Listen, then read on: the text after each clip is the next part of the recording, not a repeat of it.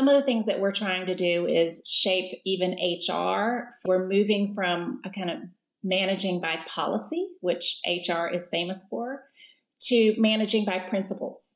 What are the guiding principles around work?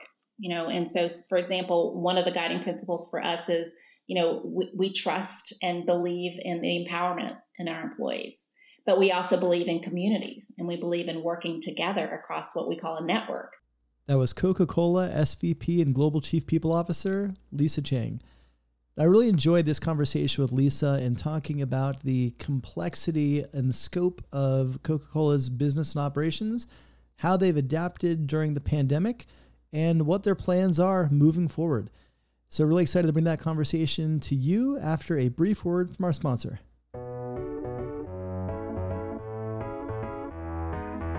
Redefining HR one podcast at a time. Support for the Redefining HR podcast comes from PIN. PIN is building the world's first employee-centric communications tool, enabling your employees to automatically receive helpful messages at key moments throughout their journey, from onboarding to promotions and everywhere in between. PIN helps companies battle communication overload and puts your employees in control over when and how they receive information. Go to pinhq.com for more information. That's pynhq.com. And reinvent employee communications for the distributed workplace. And now, on to the show. Hey everyone, welcome to Redefining HR podcast. I'm your host, Lars Schmidt, and today I am really excited to be joined by Lisa Chang. Lisa is the SVP and Global Chief People Officer at Coca-Cola. And there's a lot going on in a role like that in today's world of HR. And so I'm really excited to get into that and explore that with her. So Lisa, thanks so much for coming on the show. If you wouldn't mind, why don't you just start off with a brief introduction for our listeners? Great. Thanks, Lars. Thanks for having me. I'm glad to be here with the audience today. As you said, I am the SVP and Global Chief People Officer of the Coca-Cola Company, and been with the company now a little over 2 years. Came from outside the industry and outside the company, but have been with a lot of brand companies, most recently coming from sports and entertainment and media, and always wanted the opportunity to have impact at a global scale around people initiatives and efforts, and no better place than Coca-Cola, where we're in over 200 countries, to be able to do that. So I'm delighted to be here with you today. Yeah, well, there's so much that I want to explore with you in your current role, but I want to, kind of jump towards the beginning before we kind of get to the present. And let's talk about the start of your career. What originally drew you to HR? Well, it was sort of a backup plan, if you will. I was supposed to go to medical school according to the parents' life plan, which many people have heard me say that. I think everybody was supposed to be a doctor at some point in their life. But I actually kind of fell into HR through an internship program. And so for that reason, I am a big advocate of internships. But I joined an internship with a technology company at the time called Digital Equipment. My father actually was working at the company at the time, and they had an internship program for children of employees, which I was fortunate enough to be able to apply and get accepted into. And I was placed into the HR department at that time, which was known as personnel. And not knowing really what that was, I was 18 years old, just new into college, trying to explore to figure out what I wanted to do. And I really almost immediately fell in love with just how much interaction the people in the department had with all functions within the business. And I thought, wow, this could be really interesting, and had some great role models and mentors. And that sort of opened the door to me into actually what would be over a 30-year career in HR. Yeah, well, you've seen a lot of changes in the space over that time, certainly, and not to mention over the last 18 months, which we'll absolutely get into. I'm imagining if you're watching or listening to this, you don't need an introduction to Coca-Cola. You're probably very familiar with the company, but you may not be familiar with headcount. You mentioned operations in 200 countries. So maybe if you can frame the size and scope of the business and then your kind of people team specifically to support that business before we dig in. We are, as I said, in over 200 countries, which is overwhelming and amazing as it is. We do have employees around the world. All in all, with our system partners, which are our bottling partners, the company and our bottling system partner, we have over 700,000 associates around the world that help us not only market and produce our products, but certainly distribute and put them in the hands of our customers and our consumers. In addition to our namesake, Coca-Cola, which a lot of people obviously are familiar with, What people may be less familiar with is the fact that we are really a portfolio of beverages company.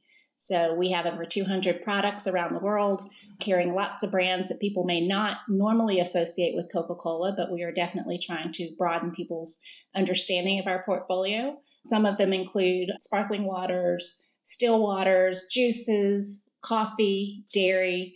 So a lot of brands that I think you may see on the shelf that you wouldn't think are Coca-Cola products. Fairlife Dairy is a company that we acquired a few years ago. Topo Chico sparkling waters. And now we have Topo Chico hard seltzers that we've gotten into the business, and Costa Coffee, which is a big European coffee brand. So our products hopefully touch all of you in one way or another, and hopefully there is a beverage of choice in our portfolio for you. If you're drinking a beverage, chances are you're touching some Coca-Cola products. We hope so. We hope so. That is our goal.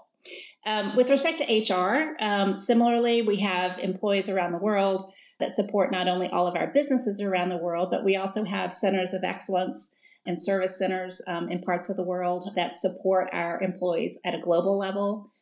We have operating units in 9 different regions around the world. We have service centers in Costa Rica and in Europe and in other parts of the world. And the employees of the HR function, if you will, touch every aspect of our business, from supply chain to the functions to a sales and marketing organization. So we like to think of ourselves as being an integral part of the success of delivery for our products.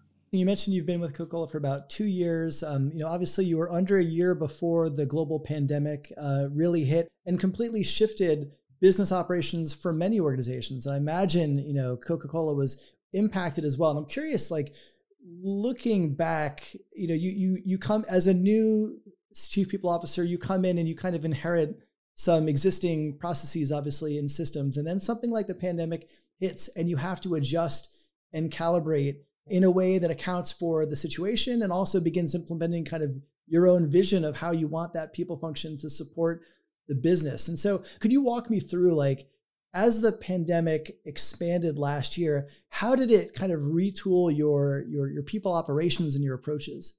One of the main reasons I made the decision to join Coca-Cola is because James Quincy, our CEO, when he and I were speaking about the opportunity, told me that the company was about to go through significant transformation. I don't think he knew that a pandemic was coming, but it's possible. And so for me, that was particularly exciting for a company that's 134 years old, like Coca-Cola, to be able to go through true transformation.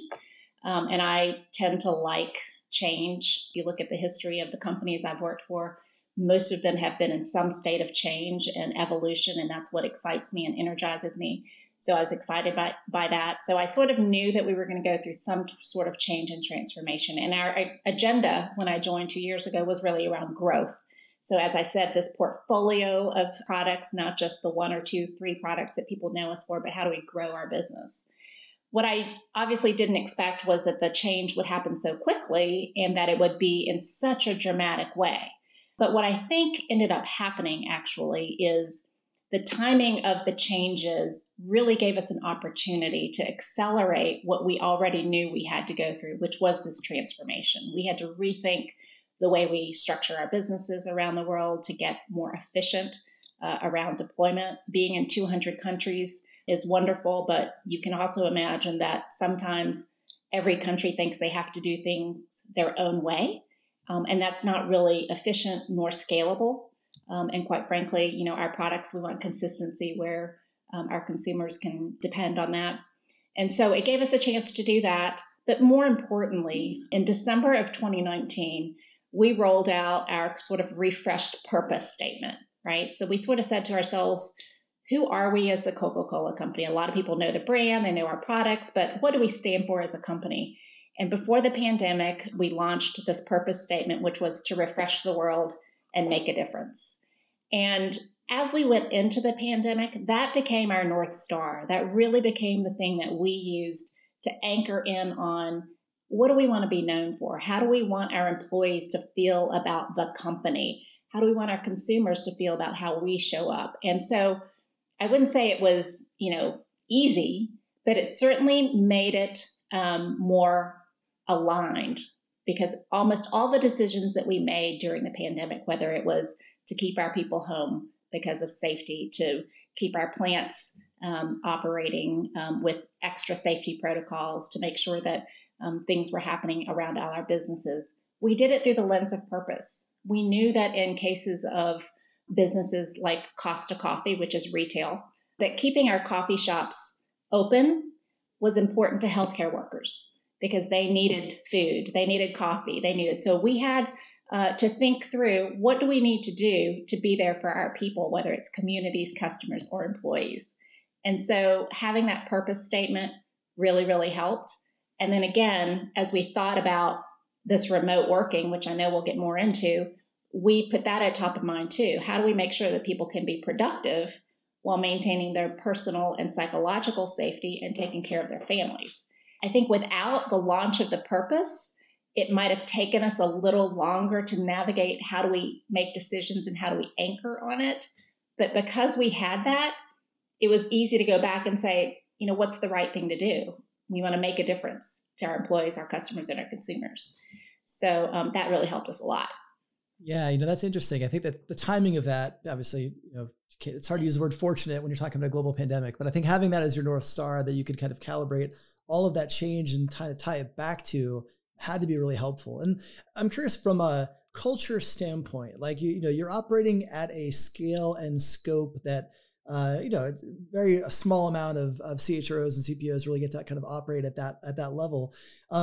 When you think about culture, kind of, you were already kind of going through this change and transformation before the pandemic. The pandemic gets quickly coupled with that.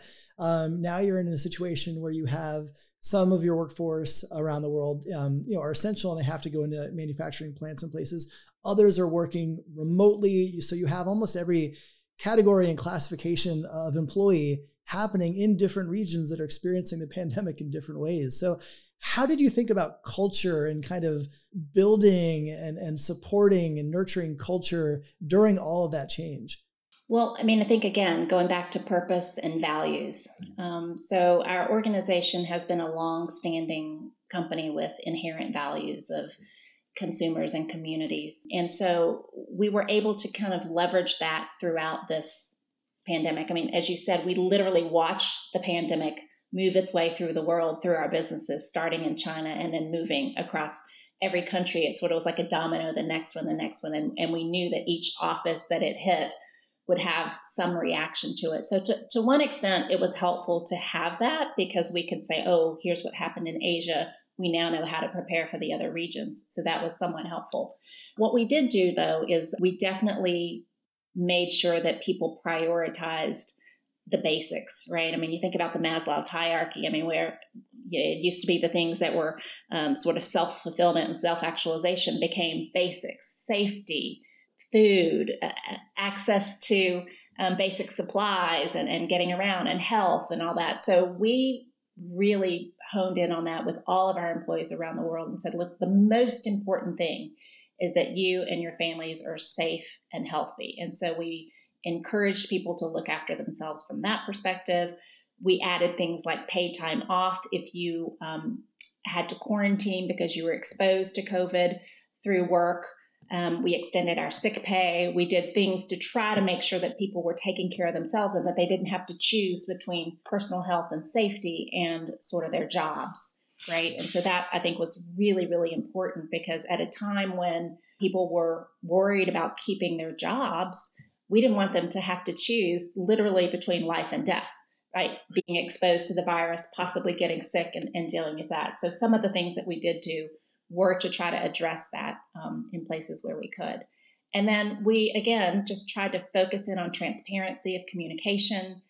We did more town halls than I think we've done kind of in the history of the company, as did, I think, a lot of companies. And we had our senior leaders, our CEO, our CFO, myself, doing them very frequently and just checking in with people and giving them updates, not only on the business, but on the state of health around the world, and giving people permission really to take care of themselves and encouraging them to make sure that they were trying to find the balance. Because remember too, which it seems so far away, but there were lots of families that were homeschooling children while trying to juggle working. And my children are grown, but I had a lot of sympathy for the families who had young children that, you're trying to Zoom do kindergarten at the same time as you're trying to do a strategic plan. So we just tried to, again, open up the empathy and sympathy envelope and say, look, be cognizant and mindful of what people are going through. And we kind of all have to do it together. Hey everyone, I hope you're enjoying the show. I want to take a brief break to share a new initiative that I think you'll find helpful. Redefining HR started with this podcast and evolved into a best-selling book laying a framework for modern HR and people operations. I'm excited to share the next evolution, the Redefining HR Accelerator. The Accelerator is a full platform to build, inspire, and support the next generation of people leaders, including cohort programs, courses, open source resources, and most importantly, community. Thanks to listeners like you, Redefining HR is now broadened into a entire platform focused on building readiness for tomorrow's HR today. Learn more at redefininghr.com. And now, back to the show. I have two young daughters, first grade and pre-K. And so my wife was a teacher. I was a part-time teacher. It was just, it's an experience. And I think as we kind of begin moving through this, and obviously we're not through this yet, but there are glimmers of hope that we're starting to formulate our plans of what work looks like kind of beyond the pandemic. And so a lot of organizations are, developing and or still evaluating their, return to workplace, return to office, however you want to call it, plans. How are you approaching this at Coca-Cola? Like, how are you thinking? Obviously, you've got a complex global workforce in all different kinds of facets. So how do you think about your kind of overarching, return to workplace or post-pandemic work plans? We're very focused on sort of organizing the way people work based on the work, not based on a place, right? So if your work requires you to be at a place, as you said, manufacturing or people in the labs, then obviously that's an important, tool that you need to be able to perform your work. So that might dictate a more regular schedule in the office or in the facilities. But for others, and a good majority of our employees that were able to and have been working remotely, we're still not back in the office. It's, July 9th, and we're still not back in the office yet and won't be until after Labor Day. We have really tried to take the learnings that we've gotten from being able to productively work remotely, and we're moving that into the workspace. We are excited to welcome people back to our campus in Atlanta, our corporate headquarters, as well as offices around the world. And in some places, we are already fully back, like in China and other countries. And in other countries, it'll be longer than past the U.S. Labor Day for that to happen. But what we find is, like everyone else, we've done a lot of surveys, we've done a lot of listening, we've reflected on our own selves, and the general consensus is people want to maintain some flexibility. I think we've all enjoyed the benefits of having more flexibility, whether it's not sitting in traffic or being able to get home at a decent hour for dinner or being able to exercise and all of these other things. And so what we are planning to do is approach return to office in the same mentality. When is it that you need to come together? We call it sort of purposeful gathering. And when can we be together to be together versus being separate together, right? So when you're separate together, everybody comes into a building and then goes to their respective workplaces and works independently. That just doesn't even make sense anymore, right? If you're going to be working independently, stay home, work from, wherever is most comfortable for you that you can be productive and get your work done. But when you come together, which we believe is important as a business that's really driven by consumers and community, we think it's important to come together.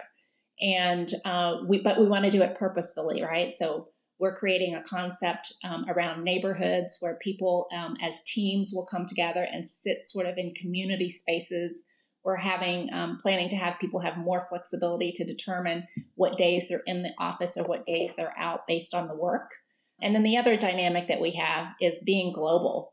We have worked more globally than I think we have ever worked before, which means time zones and differences around the world. And so being sensitive to that is something that we've really come to appreciate. And so we're encouraging people to think through that as they think about their return to work plans. But I think there's a very small population of people that will come back to work the way we used to work, which is 5 days a week in a cube, in an office, in a building.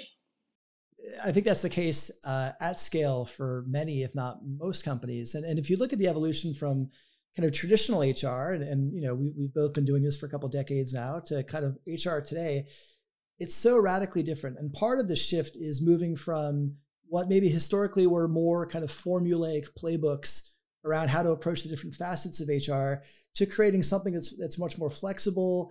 It's more agile. It's adaptive based on, VUCA circumstances that are beyond our control.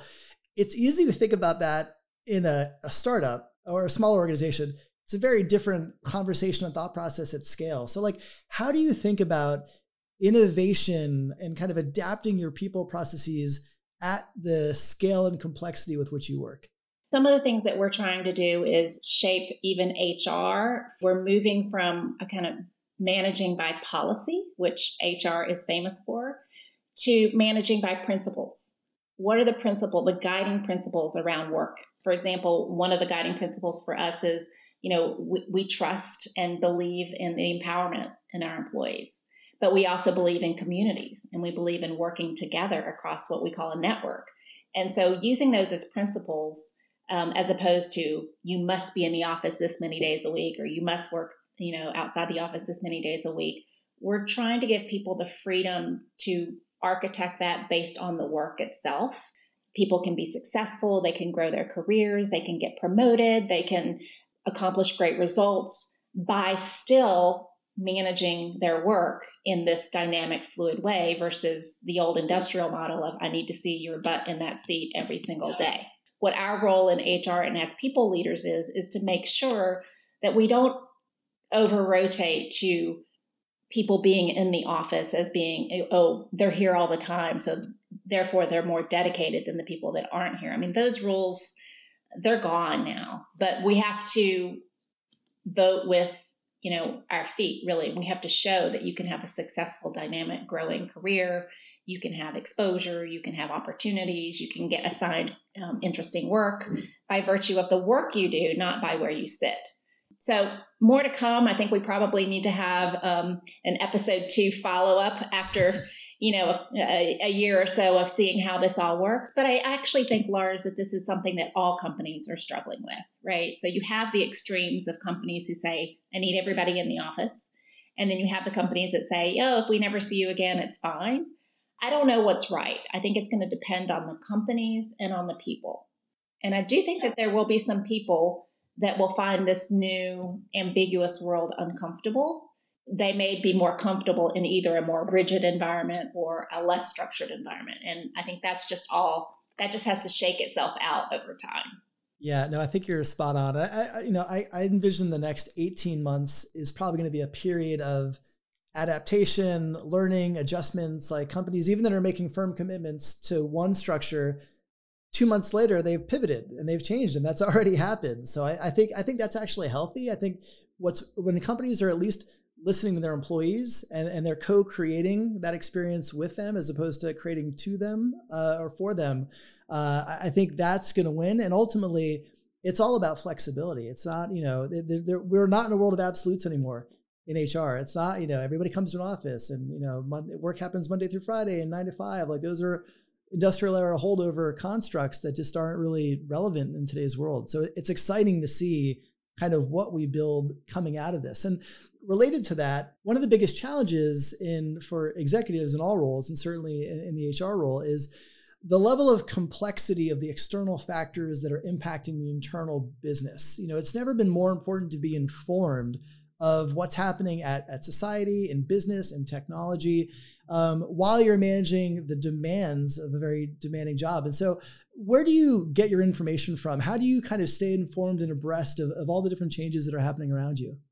That's a really great question. I mean, obviously, I would say the news, but we know that 50% of what's out there might not be true. So I think it's staying abreast of trends in the business world, right? Not only through the industries associations that we're part of, but certainly in participating in the business reviews that our own company does, or as well as Consumer Goods Forum and other places where we like to learn what's going on in business. I think staying connected with my peers at other companies has been really an important part of my own career journey, which is I have found so much benefit from being connected with other CHROs that we can all have sort of our huddle space and we can bounce ideas off each other and share things and learn, who's doing what and how's it working and how's not. And it's always, I have found it to be a very welcoming community where we don't want the other to fail. And so we're happy to share our wounds and our mistakes along the way for the benefit of others. So I think that's been really helpful. What I would say is really interesting, and I'm not sure that as a parent I would have said this, even a decade ago, but I learn a lot from my children. They obviously are very in tune with what's going on through social media, some of which is not necessarily accurate, but it does inform and shape behavior, and it does inform and shape culture out in the masses, which filters into the workplace. So I think one of the largest impacts on businesses today is the advocacy and the activism that's happening with employees. Yeah. And all of that's happening through social platforms. So am I active on social media? No, I'm not a big active poster of, Snapchat or Twitter or all the other, TikTok or all those other ones. But I do try to keep up with what's going on out there because it does sort of lend to what our employees are doing and saying and hearing. And what we have found is the power of social media is really startling. People have a voice, irrespective of whether that voice is necessarily earned or not. And so as a company, we have to stay in tune with sort of what's going on out there. So my counterparts in our public affairs and communications teams have been working nonstop during this period of time because, I think social media activity, there's probably a correlation between that and the pandemic because we all went into our homes and social media usage went up. So I think that's another place that I try to at least just keep a pulse on what's happening. Last question for you before we jump into the lightning round. When you think about, we're kind of at this pivotal moment in HR where we're building something new that didn't exist before as we're kind of adapting our process, whether they're hybrid, remote, thinking about mental health and wellness, being much more deliberate and intentional around equity and representation within organizations. What are you most excited about? Like when you see this opportunity that we have to kind of reshape the very field, what aspect of that gets you most excited? I'm excited about all of it, but I think the big headline for me is the fact that during this crazy pandemic year that we've had, as well as the social justice issues we've been experiencing, the political divide we've been having, I think there's never been a time, at least in my career, where HR has been at the center of almost everything that a company has had to focus on, right? So obviously the products and our business was still important, but if you ever said that, human capital is your most important asset, that became more true during the pandemic than ever. So what I'm excited about is I think we gained a seat, we earned a seat during that period of time because so much of what companies had to do went back to the basics of taking care of employees, making sure that we were on the right side of history, speaking up for the things that were values that the company stood by, et cetera. So I think between that and being able to show the business, what I'm really proud of our team is we have made strides in converting the conversation with our business leaders from what was formerly known as the soft and fuzzies. I know you're going to ask me about my least favorite buzzword. Soft and fuzzy is one of them because HR was always associated with that. Right. And instead talk about data and analytics and insights. We have more data and insights now on our people, their sentiment, how they work, what they feel than we've ever had before. Using that to go back in to talk to our C-level team and say, look, here's what we know. The correlation between X and Y is this. Therefore, we think these actions need to take place. Or the success rate of our leaders is exponentially higher if they possess these 2 or 3 attributes.